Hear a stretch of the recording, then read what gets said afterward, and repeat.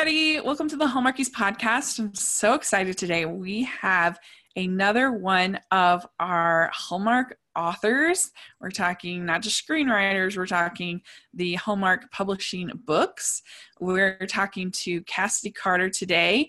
And I'm Rachel, and I'm here. And Lisa is also here today. Hi, guys. Yes, thanks so much. And Cassidy, thanks so much for coming on the podcast. Well, thank you so much for having me. I love listening to you guys. It's so much fun. My day gets so busy, and sometimes just catching up with your podcast is how I actually stay abreast of all the Hallmark stuff. So thank you. Thank you for having me. Oh, that's awesome. Yeah, that's so exciting. Thank you.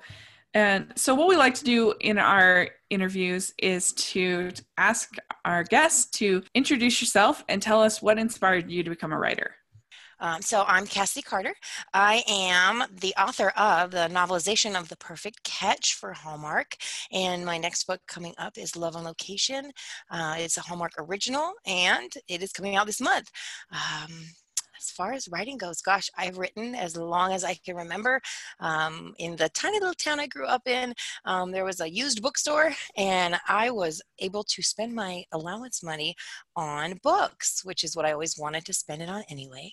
And there was always a bin of romance in this used bookstore, and they were $0.25 a piece.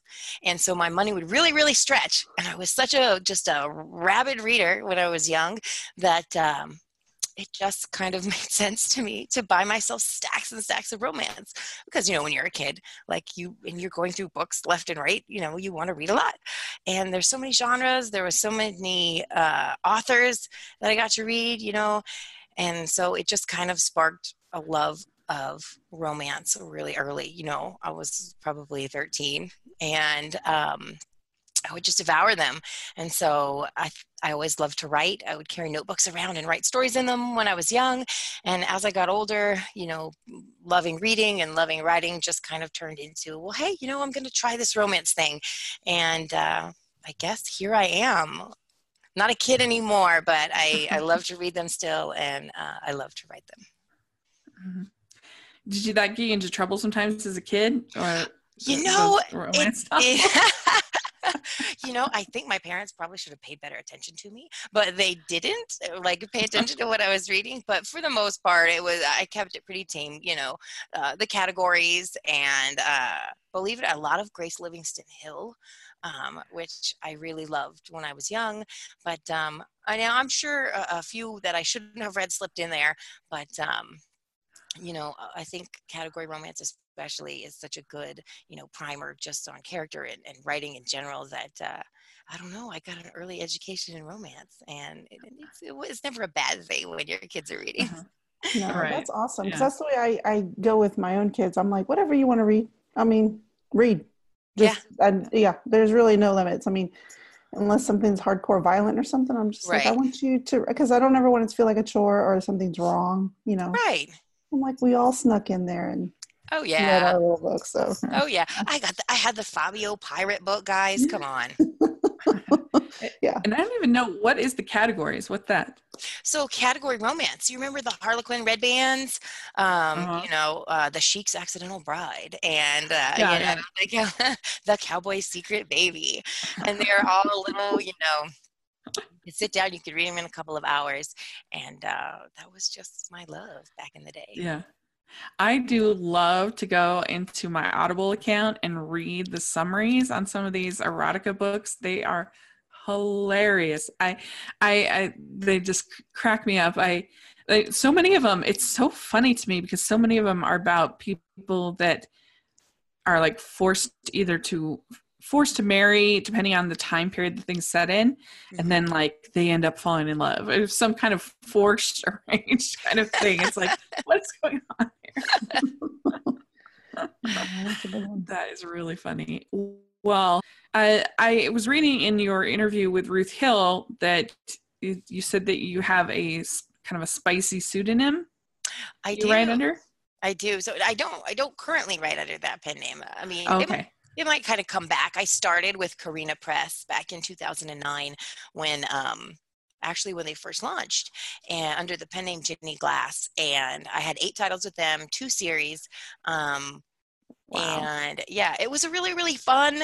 And I do love writing, different heat levels of romance. I kind of love both sides for different reasons. And just kind of came back to writing after a break when I had my children, and just sweet romance kind of fits for me right now. So, but Ginny Glass pen name, it could definitely come back in the future, because, like I said, I love both sides for different reasons. Mm-hmm. Yeah. How did you decide on that pen name, Ginny Uh, Glass? Ginny Glass. Oh, so I'm a big J.D. Salinger fan, and the Glass family is actually his family. And so I wanted something with a little alliteration in it there, Ginny Glass, and which kind of uh, bounced me into Cassidy Carter, and Carter's for Linda Carter, who played Wonder Yes, that's amazing. And I love that. Woman. And so I don't know, just a little Oh, that's trivia. fabulous. Oh, so you get to make up all kinds of names. That All would be so kinds. I have the whole fun. alphabet, girls. Who knows how many pen names I got going out there? Yeah. Sometimes I try and think if I ever, I mean, not that I will because I'm not a writer, but I think what would be my pen? And I just come up with random ones. I'm just like, this would work. This Well, would there you work. go. There you go. Not for any reason, just because I'm obsessed with the whole pseudonym like idea. I just, yeah. Maybe you need a podcast name. Like you come Oh, on in like a blonde wig and you're just like, yes, that's a good yeah, idea. And I can dig out all my pseudonyms and be one of that's those right. people. Oh, okay. A different Um, a different interviewer every week. yes. It's so That'd be funny. My awesome. sister's a published author, does picture books right now. Mm-hmm. But growing up, for some bizarre reason, she always wanted to be called Gretel. And I was just you should make that your name. But your last name has to start with G now because all the cool kids are doing it. Yes. Oh Gretel. yeah. Yes. Yeah. I don't know what that would be good. Gretel Greta Garbo. Gerwig or something. Yes. Oh, that's amazing. You can have that one. You can have that one. Very cool. So how many total books have you written? So I guess I have 8 titles, and the second series with Karina is an anthology. I guess if we count titles, Love on Location is my 10th. Amazing. Yeah. That's incredible. Congratulations. Thank you. I'm excited. Yeah. That's very impressive. So do you have like a process that you do as far as coming up with characters and story and all of that? Kind of, what you do to kind of get your ideas for stories? Oh God, they come from all over there. I have an idea folder, and I'm sure most writers have this. I have an idea folder on my computer, and so much stuff is in there that, like, sometimes I'll just go in there and look and be like, what did I think of 6 months ago or a year ago? If I'm somewhere, in a setting, it's really something good I'd be like, oh, this would be an awesome place to set a book. I'll write myself a note, and there'll be a file there for, an idea to do with a certain location, or if I'm watching a movie, or if I hear something that sounds like a really good title. It can really come from anywhere. So process wise, it can start from a million different places, and then of course, like most writers, I'll probably go to Google and research a certain place. Like I just tweeted a really cool castle in Portugal, and I was like, wouldn't that be a cool place to set a book? And so then I go research it, and I don't know, maybe there's a legend that they're used, some old queen disappeared in there, and that would be something cool to add in. So it kind of just grows from there. It always starts with like a little germ of an idea. I love old movies. It can come just really from anywhere at all. Like, do you like in terms of like, are you an outline person, or do you just kind of like gather ideas and like, so when you're writing, if you're writing a scene and you're like, oh, this is great, but then it ends up not working, do you store it away for later and maybe put it in another book or another? Sometimes I'm a little more likely to just like kill my darlings. If something doesn't work, like I will just cut it unless there's a particular line that I really love, and I'm like, oh, I Yeah. love that he said that to her. I'll save the line maybe. Oh, I But got you. yeah, if something's not working, like I have no problem whatsoever like axing like Really? words. Like, this doesn't work, let's just get rid of it. Yeah. Because like like, again, my idea folder would be full of stuff that I've cut from thing because as you guys probably know from having talked to lots of authors, it's a process, and a lot of times stuff gets left on the editing room floor and you have to go back and rework stuff, and but it's good, it is a process, and it ends up working in the end, hopefully. Yeah. That's what I'm always excited. I'm always like, I wonder if there was, because, sometimes when you're reading and that something happens and that there was a scene that isn't in the book that had to have happened to lead to this moment. Right. I'm always like, I wonder if they actually wrote that and it's somewhere in a folder somewhere, and it's because it helped them get to this point just in their minds. And I wish it's almost like cut, extended scenes or like deleted scenes. Oh, right. Like deleted scenes from a thing. I wish I could read that conversation that probably had to happen to make this moment happen. Oh, yeah, I don't write those out. No, that's a good question. I don't write those out. I especially for like Love on Location, I had an outline, and I actually had an outline that was very close to the way scenes break down in a Hallmark movie. And nice. So I tried to keep writing Love on Location like very tight, and I tried not to, I don't necessarily need to know, I don't need to have written out, stuff that happens like in between those scenes. Right. But that's really cool. Maybe I should write that for my next book, and it should be like something special that I just released on like Twitter.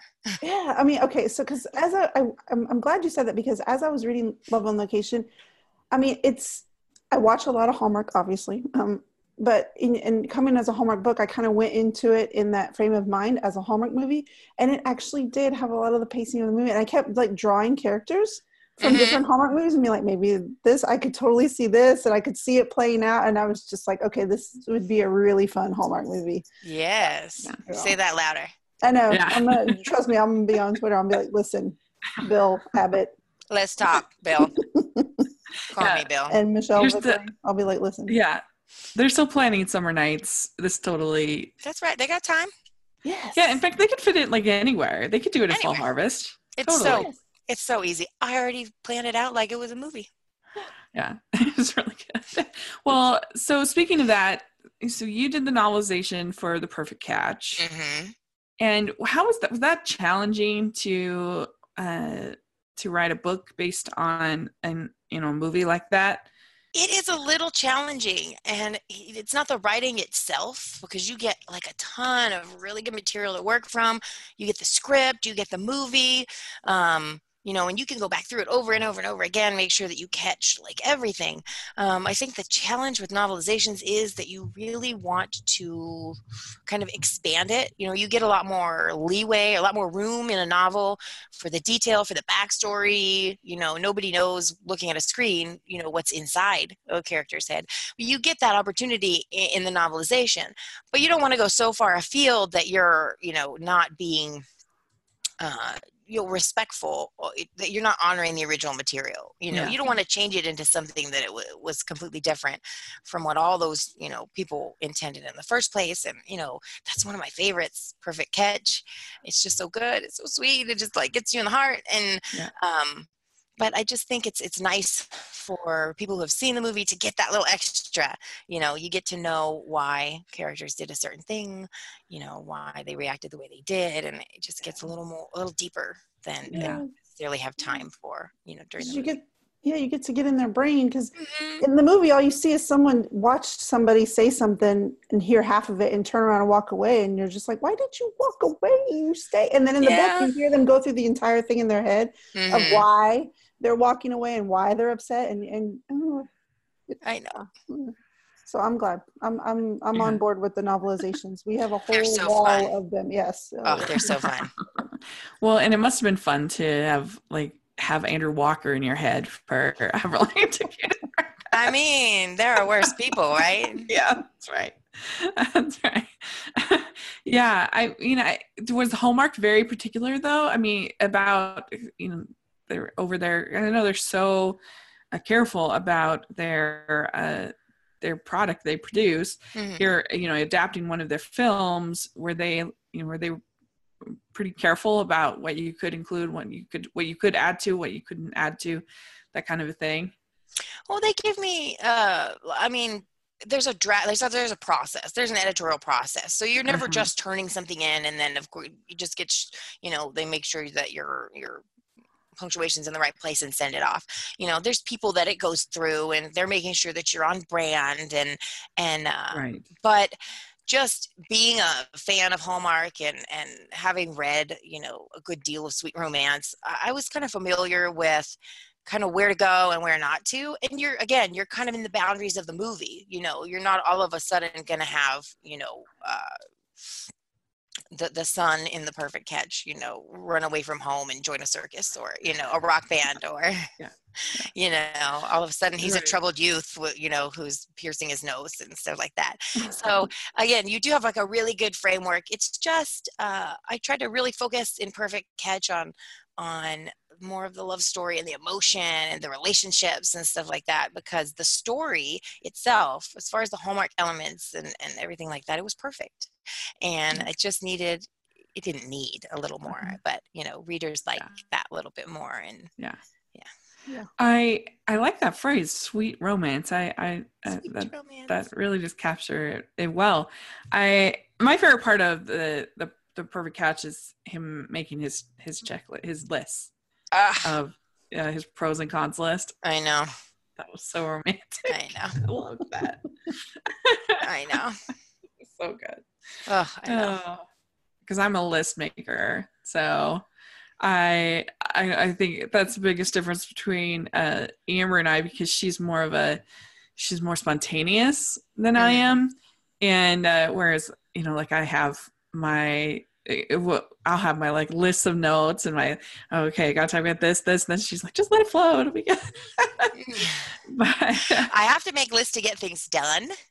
So I'm like a split. I'm like a little split. I have to make sure that I write lists so that I, checklists for stuff to get finished and accomplished. But personality wise, like I'll be a little more spontaneous. So, take off and go somewhere like that. I don't need to plan necessarily everything, but I need to remind myself of stuff a lot. That's what my lists are for. Well, Rachel, I'm like you. I need it all written down. I need to know what's happening. Otherwise, I'm like, chaos. Yeah. But so you wrote the novelization for The Perfect Catch, but would you ever think about writing a screenplay? I would love to write a screenplay. I don't know what the process is, jumping from the book side of things to the screenplay side of things. But like I said, I'm such a big Hallmark movie fan and just, who knows what's in the future, but I think you could write the screenplay from your own book, but I could write the screenplay. You need to be making this list. Are you putting this down on your list? Yes, I am, like in my Hallmark ideas. Yes. You said you have a direct line to the top. I'm gonna try. Right. Number one, make Love on Location into a movie. Number two, let Cassidy write the screenplay. Write the screenplay. Check. I really appreciate your help. This is good. We'll be all over it. It would be great. I'll start a hashtag campaign. I'll just get the ball rolling. Yeah. So you have this Love on Location, this your first for Hallmark original story. And so congratulations. That's so exciting. It's going to be coming out tomorrow when this airs, March 12th. Correct. And it'll be available on audiobook, which I'm so excited about because that helps me so much. I'm a big audiobook person. Yes. Yeah. And so how did you get the idea for this novel? So my husband and I are huge fans of reality, not general reality TV, but the business makeover shows. You guys ever watch like The Prophet and Gordon Ramsay, and they come in and they make over the failing business, and then we go up to Northern Arizona a lot, Flagstaff and Williams, Arizona. It's just really kind of different than down here in the desert. Lots of trees, lots of pines. I was just saying we got some weather through, and down here we didn't get anything but a cold snap, but up in Flagstaff, there was 38 inches of snow. So it's like a whole nother world up there, it's just very rural and very rustic. It's just very picturesque. And so setting wise, like I said, a lot of times stories will come to me based on the place that I would like to set them. And so this is just really inspiring. We go camping up there a lot. And I thought, wouldn't it be nice to set something in a campground? And it kind of just merged with, well, what if that, it's a Hallmark trope and it's one of my favorite ones. What if the campground wasn't doing so well? And who does that put stress on? Well, obviously it would put stress on who owned it. Now, who's going to own it? Is it going to be our hero? Is it going to be our heroine? Well, that's our hero in Love on Location, but our heroine is his best friend that has been helping him run the place, and they've known each other since childhood, and there's a whole zany family of secondary characters that help them run. The Cabin's in the Pines. There's a diner on site called the Bean Pot, run by a sassy waitress there, and just there's a whole little world there, and it just started from being up in that beautiful place with all the trees, surrounded by nothing but nature, and thinking like, this is a great place, to kind of get away, and it would be a fantastic place for a love story. Yeah, that's really good. Well, we've had the chance to read it, and I really enjoyed it. I thought you did a good job sort of building that tension between the two of them, because this is, obviously a type of romance that we've seen a lot before. The BFF that is obviously in love with the heroine, and she just can't see it for some reason until finally she does. And I appreciated the fact that there was no real wrong guy in this. That it, because that can just be it can work sometimes, but sometimes it can be a little annoying. Mm-hmm. It was just, she just needed to get to that spot where she realized that he was the best, and her love. And so I really enjoyed it. And I don't know, Lisa, what did you think about what were some of your favorite parts of the book? Okay, I'm with you that yes, there was no, love triangle thing that you had to worry about. And I also like that despite all of the predicaments and problems, and even when it came to the relationship between Wyatt and Delaney, Delaney still wasn't a fold in on herself. I can't work, I can't do anything because I don't know what this means with Wyatt, and I don't know. She was just a go-getter, and I just like that she just kept going and kept being okay, no matter what, we got to make this work, and I'm here for a reason, and we're going to make it work. And I loved that. And I also loved that even though I was like, I'm sure this is going to end out with a happy ending. Right. I was still guessing I was like, how is this going to be resolved? And I had an actual okay, it has to be this. And when it wasn't that, I was really pleasantly surprised. And I just good. Yeah. That's good. I didn't want anybody to guess the end. No spoilers. No spoilers. No spoilers. But that was actually one of the challenges, was when I got to the end, I was like, I didn't want to leave the book, despite, like you said, the challenges, and, I'm going to let everybody discover it when they read. But despite kind of the way that it appears to be going as they're going through the book, and who is going to turn out to, come out on top, and who is going to be kind of like disappointed in the end, I didn't want to leave it so that there was any negative feelings at the end, because we all know there's going to be a happily ever after, because it's Hallmark, and of course it's a romance, and there has to be a happily ever after. But I didn't want it to be at the expense of anything else. Yeah. Well, what I think was really smart is because the Save the Farm plotline is my least favorite plotline. I just, most of the time, it's just so unbelievable. It's so, there's just no stakes, and so it's really boring. Usually, it's I know that the bookstore or the barn or the whatever it is that's trying to be saved, it's going to be saved, right? And so there's just no tension. But what I think that made this interesting is because you kind of had this layer of the reality TV. We weren't asking, is the camp going to be saved? You're asking, how is it going to be saved by this show? And how's it all going to work out? It kind of added another element in there, which made it more interesting. Right. And one of the things with, the TV show coming in is what, as you see, you probably, if anybody does watch the Change the Business shows, Save the Business shows, you wonder, like, is it going to change into something completely different by the end? And, what of the original thing, which Cabins in the Pines is something that's been in the Heroes family for generations, is the thing that's going to change the most important thing? Is the essence of the place going to be what they give up? Physical buildings aside, or renovations aside, or whatever the show comes in to do for this place, is what they're going to be asked to do for success going to change, what's important about the place. And, some of that is the legacy that comes from the Heroes family, and some of that is the people that are involved in running the place.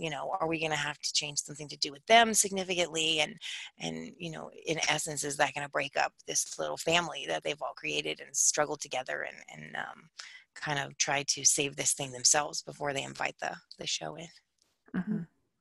Well, so I also like that Alexandra, the actual, the main person of the reality show. Yes, the host. That's the word I was looking for. Sorry. She was slightly villainous, which I always enjoy. Like, she was a little like, because sometimes in these stories, you have the quote unquote bad character that, the antagonist is supposed to be in there throwing you all kinds of stuff. But and some of it's fun, and then sometimes I'm like, I just want them to be a little more lifetimey and not so much. Right. I mean, nobody gets stabbed in this. Just so you guys know. Camp Crystal Lake, where people are, right. But she was slightly villainous. Like, she was the mouse, right? She was slightly villainous, but she was like reasonable. Like, all of her actions for somebody that's running this kind of show felt reasonable to me. Yeah. I think that for the most part. No, you disagree? No, I liked it. Yeah. But I can picture that somebody kind of running that kind of show would be motivated to make the decisions she makes. Like, it didn't feel too out there. But yeah, no, I liked her, and she kind of gets worn down by the charm of this of this Cabin in the Pines. So by the end, so that's fun. That was a fun arc, I think, to see. But the most villainous part about her is like, is she interested in Wyatt? Like, that's the whole part that's the most kind of. So the rest of the stuff, it's like, oh, she's just a Hollywood person, right? But you're like, oh no, what's going on here? Yeah. Right. That's good. Tension. We're gonna keep guessing. That's another. We're gonna keep guessing. Yeah. Very good.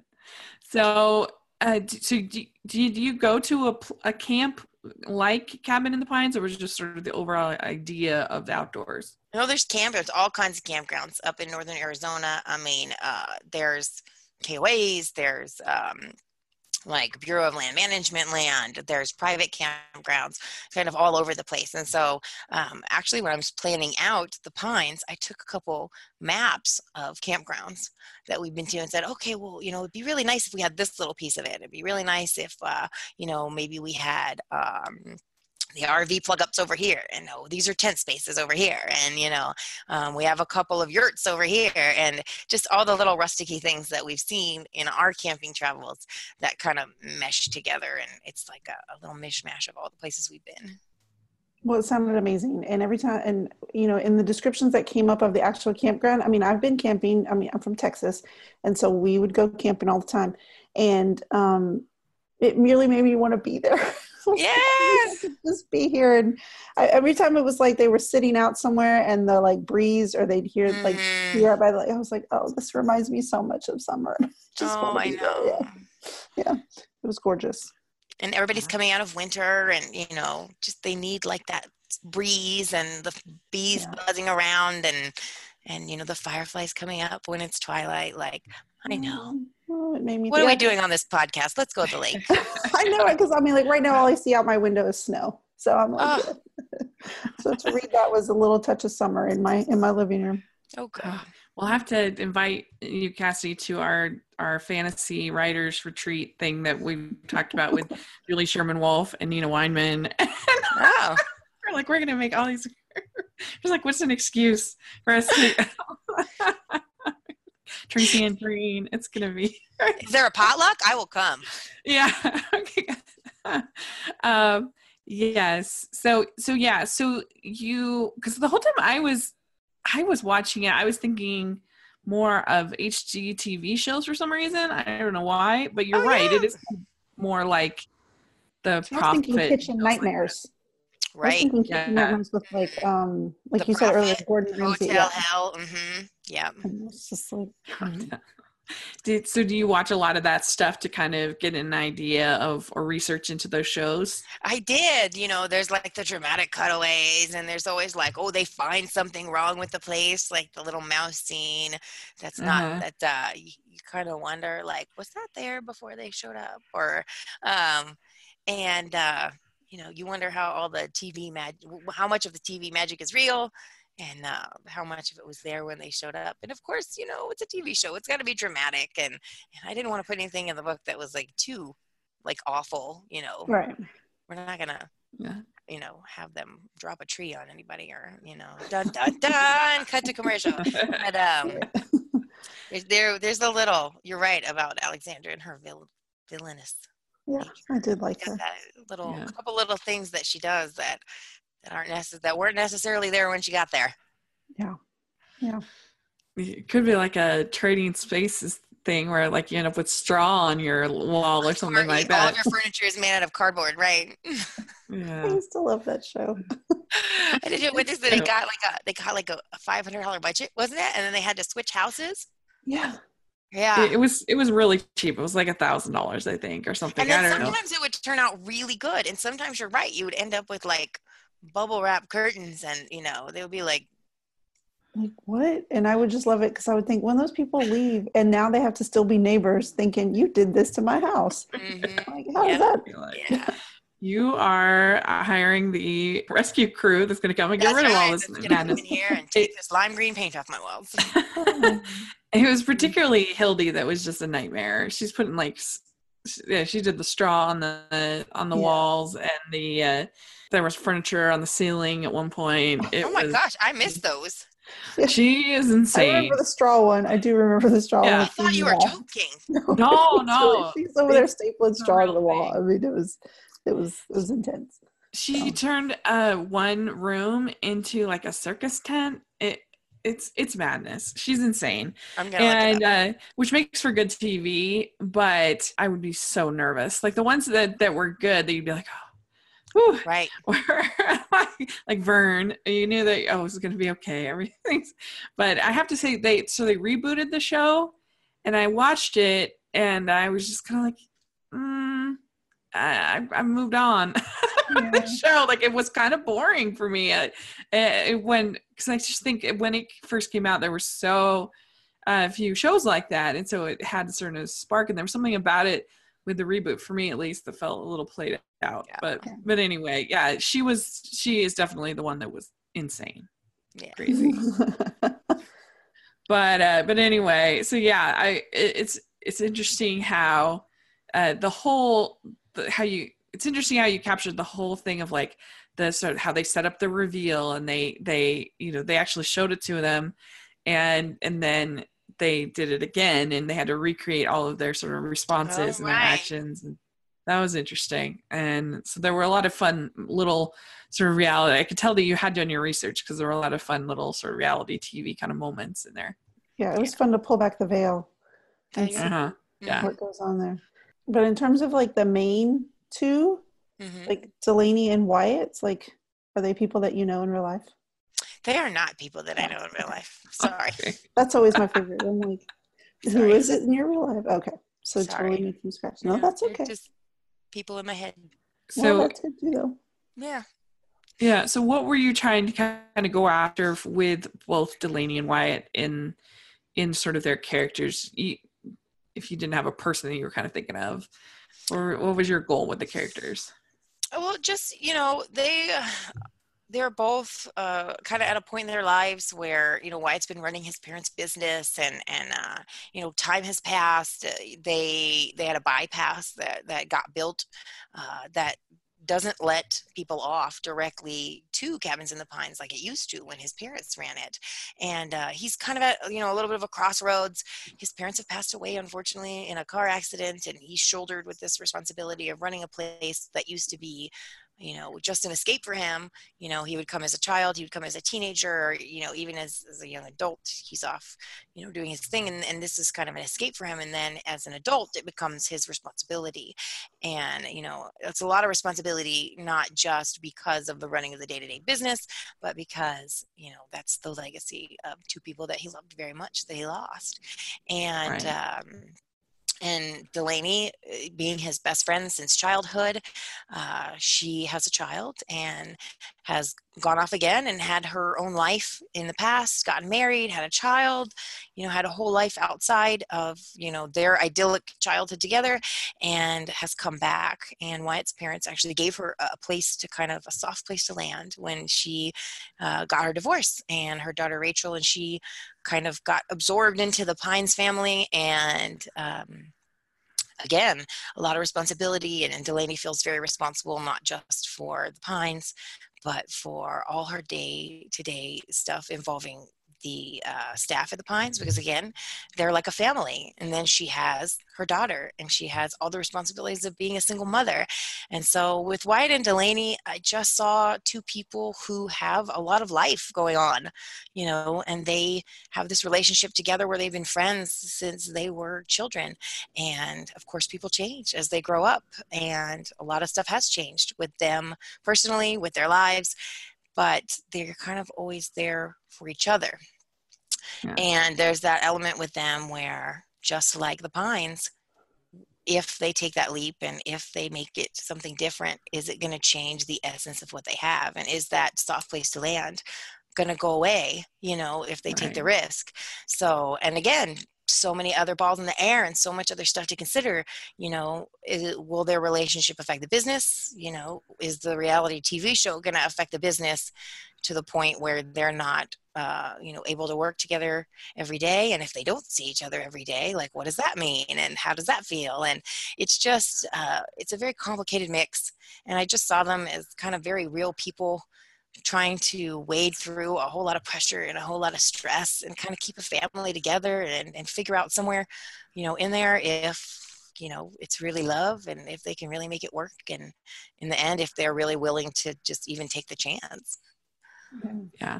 Well, I love these two, and I will say that as a whole, the entire Pines Cabins in the Pines family, I absolutely love them. I was like, I want to be there with them, like the way they all interacted with each other. They were just so lovely. They were just so caring. And even when they were just kind of like, you could tell that there were times that they would probably get irritated with each other. They were all very, very loyal, and they all played a part, and I just loved it. And especially I loved the daughter because she's the same age as my two daughters. And so it was nice to see. I was just like, yeah, this is basically right where I'm heading in terms of, how she is phone, computer. Gosh. Yeah. But we're trying to struggle to let her have that independence, phone and computer, like have my daughters. But at the same time, let's get out, let's do stuff. So it was, I really loved Rachel. I really loved the relationship between Rachel and Delaney. I also loved, I will tell you this, the fake reality show within the reality show, Love Struck High. Did you love that? I love Love Struck High. I need to know more about Scott, the poetry writing jock that has a no, but he's just pining. Okay, Scott has feelings. Yeah, he has a lot of deep feelings. I was like, I need to know more about Scott. Yeah, he can't. He has to maintain his popular kid status, and he can't let it out, but he's got feelings. Okay. I mean, he does. And I was like, I would sit there and watch Love Struck High with my daughters. I'd be like, yes, let's do it. Right. Marathon. Exactly. Yeah. Oh my gosh. That was so much fun. And then I kept finding places to put it in, and I was cracking myself up. That's awesome. I'd be patting my husband and be like, no, look, I put it in there again. Oh, that's awesome. Yeah, I enjoyed all of those. Yeah, after Rachel is sick, and then she's at they're at Delaney's house, and she's sitting on the couch kind of recuperating from getting sick, and she's sitting there with Ursula, and they're just crying over the poetry on the fake reality show within the reality show, and even Ursula gets into it. She's like, wait, he doesn't know? She doesn't know that he loves her? And I'm like, doesn't know that he loves her? Right. Yes, I loved every single part of that. That was awesome. Oh my gosh, I would crack myself up just finding places to keep mentioning that fake reality show. I loved it. Aside from the fake reality show that's already in the book, that was fun. Yeah, that's so funny. I feel like it literally could be I think both of these shows could be like successful. Yeah. I really do. That is really cool. So did you have an idea of like who out of the Hallmark pantheon of actors would play Delaney and Wyatt? I absolutely do. So this is so hilarious. We're bringing this full circle, guys. Okay. I'm so excited about this. Yeah. Hold on to your thing. So Wyatt is going to be, my wife is Andrew Walker, guys. I'm not even kidding. I just answered interview questions on this like this week. And I would love it if Sarah Lancaster was Delaney. That is the same person that I was going to say. Stop. Yeah. Shut the front door. So good. Oh, I love that you say that because I say that too. Those are good. But my dude that I would definitely pick is Wes Brown. I think he's great as Wyatt. Yeah. Mine would, I don't know. He's got a little bit more of a cowboy, I think, persona than Andrew Walker does. Like Andrew Walker's the best, so he'd be great. I just need him to like quit shaving for just a couple days and then show up and be Wyatt. Okay. But beards are villains in Hallmark. No. I'm not saying like a full beard, like a 5 o'clock shadow. Okay. like a little between, like a 2-day. Yeah. I need more. Yeah. Hallmark needs to get on board with just a little bit more. Yeah. But it goes with the plaid. You just need like a plaid or like an old khaki camp shirt, just a couple days of beard growth, a little bit of it, and it's perfect. And I feel like Wes and Sarah would have good chemistry. Like I feel like Wes and Sarah would have good chemistry between the two of them, and I think she's so good with kids, and I think she's one of the best actresses I think in the whole family. Yes. But yeah, I think it would be good. We're gonna have to put this up. We're gonna have to like social media. Yes. Can I say mine? Yes, please. Oh, we're waiting. Okay, I'm like, can I say mine? Okay, so for Wyatt, I don't know why, because sometimes it just pops in your head and then you just can't get rid of it. Do you remember the summer one, Love on Safari? Mm-hmm. Uh-huh. That lead guy, John Core, he just kept popping in my head, and I think it was just his hair, because it was like, it was sun-kissed. And then for the woman, for some reason, I kept going to Lisa Drupp. Oh, that's a good one. That's a good one. I just picture her blonde, though. Oh, she can go blonde. She did blonde in No, because Delaney's not blonde. I just picture her blonde. Oh yeah, no, because she's got dark hair, and I was just like, she could do. I could dye her. That would be fun to bump her up to leading lady status. See, that's what I was trying to think of. Secondary characters that, like typical secondary characters that could, except for John Core, he's already been. Yeah, that could work. That's very creative. Oh yeah, definitely. I even thought of Megan Ori as Alex. There, I said it. She can pull off that sharp businesswoman. Also, Jessica Lowndes would be amazing. She's so great at those kind of characters. Yeah, she is. Okay. Put that note down for Bill. Yeah. We got it already cast for you, Bill. We're working so hard over here. Yes. You could have, maybe she's a little too young. I was going to say you could have Ava Grace Cooper play Rachel, but it would have to be a little bit younger. Yeah. But she's so cute. Yeah, she is cute. We're definitely, that's something that we'll definitely do on Twitter. I'm definitely going to once it comes out, gonna open it up and who would you guys cast? Yes. So if you're out there and you've read Love on Location, pay attention to Twitter because we want to know who you would cast. Oh yes. I'll be super excited for that. Yeah, let us know on Twitter who would be your cast when you read it. So yeah, I really also really enjoyed the whole sort of scene by the lake where they're getting so close, like to finally saying it, but it's like not quite there, but it's building. That whole scene worked really well. Oh, yeah, that's the best. Oh, the almost kiss is like the best in any like you're like, oh, they did it, and then something, oh, like I don't know, somebody slams the door, and you're like, just ignore the door and kiss. Yeah. It was a true Hallmark almost kiss, and I legit was like, oh, no, she didn't. She did. She took it away. But it was a good scene. It was really romantic. It was really good. Also, it's really difficult to talk about a book and not spoil it, guys. I know, I'm sorry. Yeah. It's really hard. Well, so yeah, it's not really spoiling because there's an almost kiss in every single thing for Hallmark. Oh, I know, but I'm saying I want to say so much more right now. Okay. But yeah, sometimes it can be frustrating because it's just illogical. And I do like it when they give us an actual kiss because it's just like so exciting.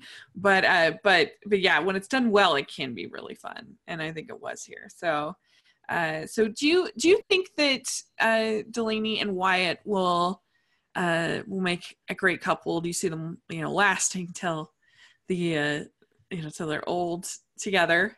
I do. Yeah. That's it's like a forever kind of love. They've been through. I mean, they knew each other as kids. They've been through, going off and finding themselves, and even in other relationships that didn't work out. And Wyatt in the book hasn't ever married at all, and so I think maybe inside a little he was just waiting for Delaney to come back, and he was waiting for the universe to bring her back. And I see them as a little old couple on the front porch at the office, and the cabins in the pines, just rocking. But I don't know. I have sequel ideas for books, so maybe we'll see them again. Featured, not necessarily featuring them, but they might make an appearance. I have sequel ideas for some of the secondaries, but definitely, since it's a family there, you're always going to have your family pop back in. So well, see, that's the nice thing about this. You could have a whole Cabin in the Pines series where each book is kind of about another couple to meet at the campground. That's right. Oh, the next one, I don't want to give it away. I don't want to give too much away. Okay. Just stay tuned. Very good. Okay. All right. Well, you are amazing. We're so excited. We really enjoyed the book. And so, but before we go, we want to give you what we call the Teen Beat questions. Ooh. So these are these questions that Amber found in an old issue of Teen Beat. I'm sorry. So, I only accept questions from Bob. Okay. Bob. All right. So you ready? Yeah, okay. I think so. All right. So first question, what's the best flavor of ice cream? Oh gosh, guys, why do you do that to me? So I'm not a big sweets person, actually. Not that I don't like ice cream, but I would rather have like fries. But okay, let's think. You could dip your fries in. I always love to go at Wendy's to get a Frosty. Oh, get a Frosty and dip your fries in. Let's say, though, it's the middle of summer. I'm going to say butter pecan. Ooh. Yum. That is good. Yeah. All right. What is your favorite color?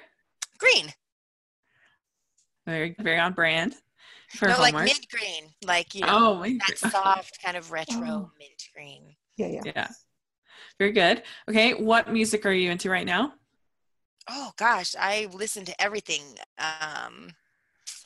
There's a band called Mariana's Trench, and they just put an album out yesterday, and I'm completely obsessed with it. They're a Canadian rock band. Okay, cool. I'll have to write that down to make a note later. Okay. Yeah. So, what is your go-to date night food? You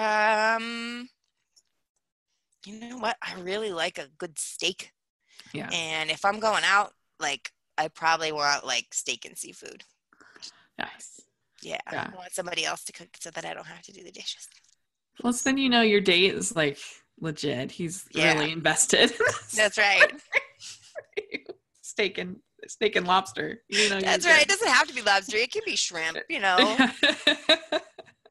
Very good. Yeah, that's my favorite as well. To get steak because it's just yummy and it's very neat and you're not going to spill. So, which I spill all the time. Oh my gosh. You can tell. Yeah, you can tell what I had for lunch. Just look at my shirt. Yeah.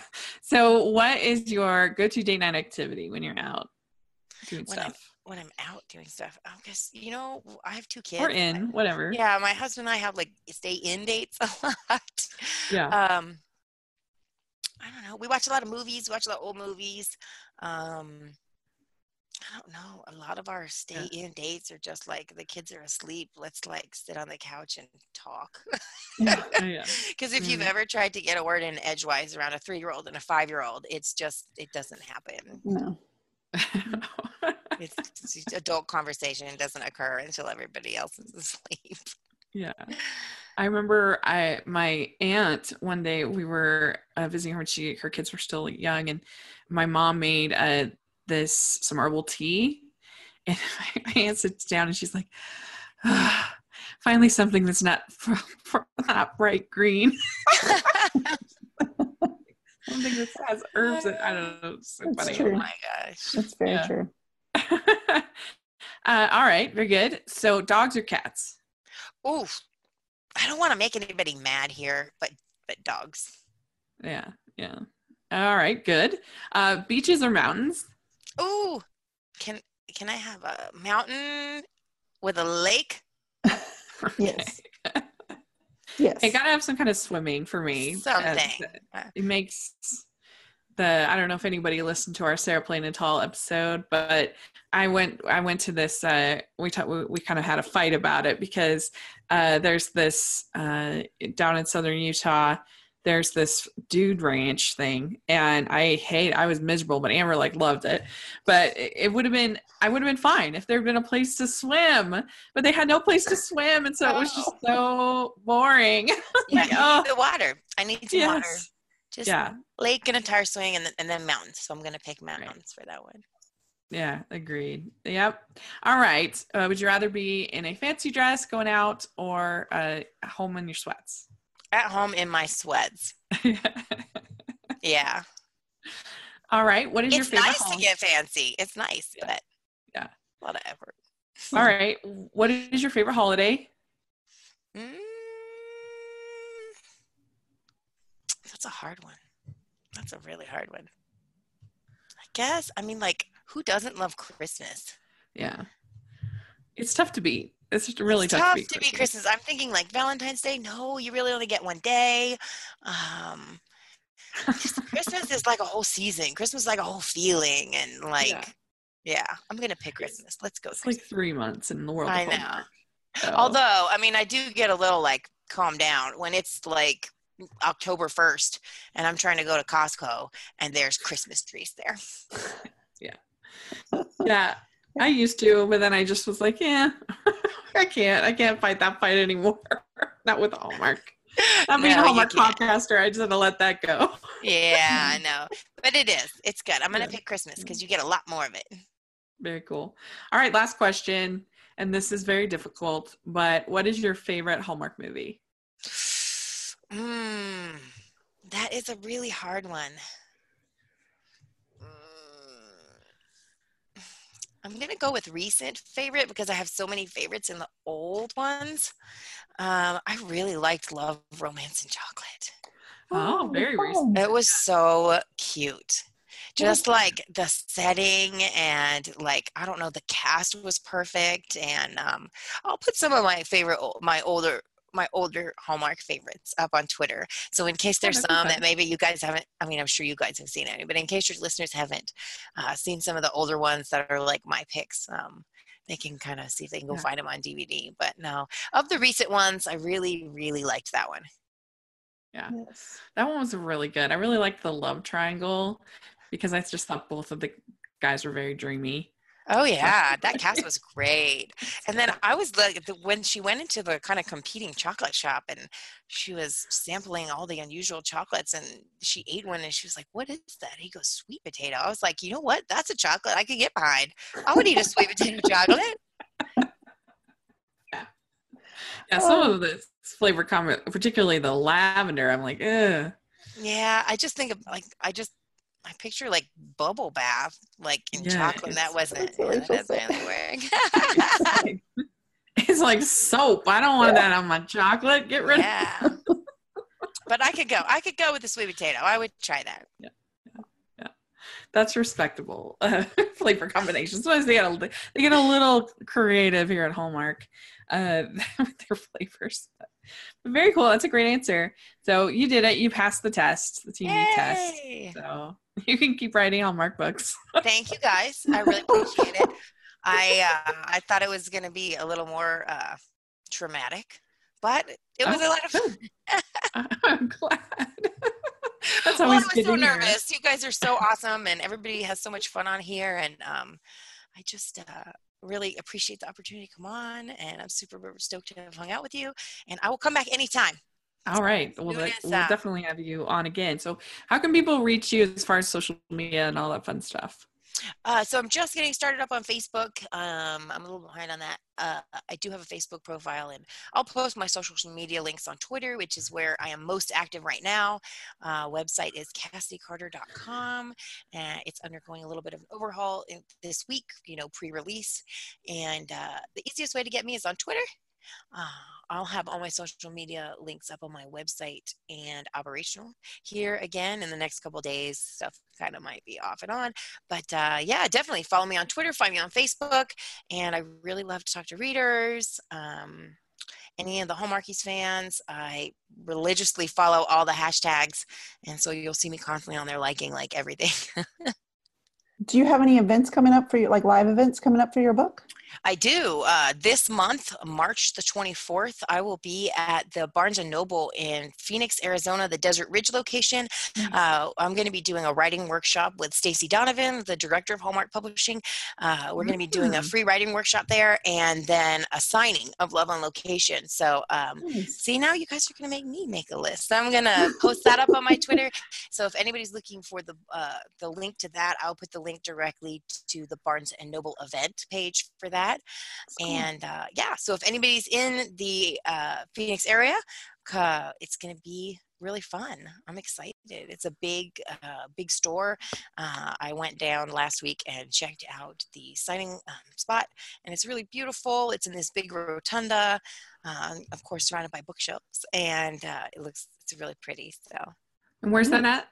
It's going to be at the Barnes & Noble here in Phoenix, Arizona, at the Desert Ridge location. Yeah, I'm going to put up the actual listing from Barnes & Noble on Twitter as soon as we're finished. Cool, and we'll try to put that in the description section as well if people are interested in that. And so, Lisa, where can people find you? You can find me on Twitter and Instagram at Girl Gone Hallmark. Great. And you can find me at Rachel's Reviews on iTunes and YouTube and all over social media. Please check that out. And make sure you're following the podcast at Hallmarkies Pod and all over social media. And if you're listening on iTunes, and then please give us your ratings and reviews. We really appreciate it. And if you're listening or watching on YouTube, please give us a thumbs up and a subscription. We really appreciate that. So thanks so much, Cassidy. This was really fun. It was just such a treat to read your book. And congratulations. Thank you so much. I really appreciate you guys having me on. And now we all have to get to work on the movie campaign, right? Yes. And with our pre-casting. Yes.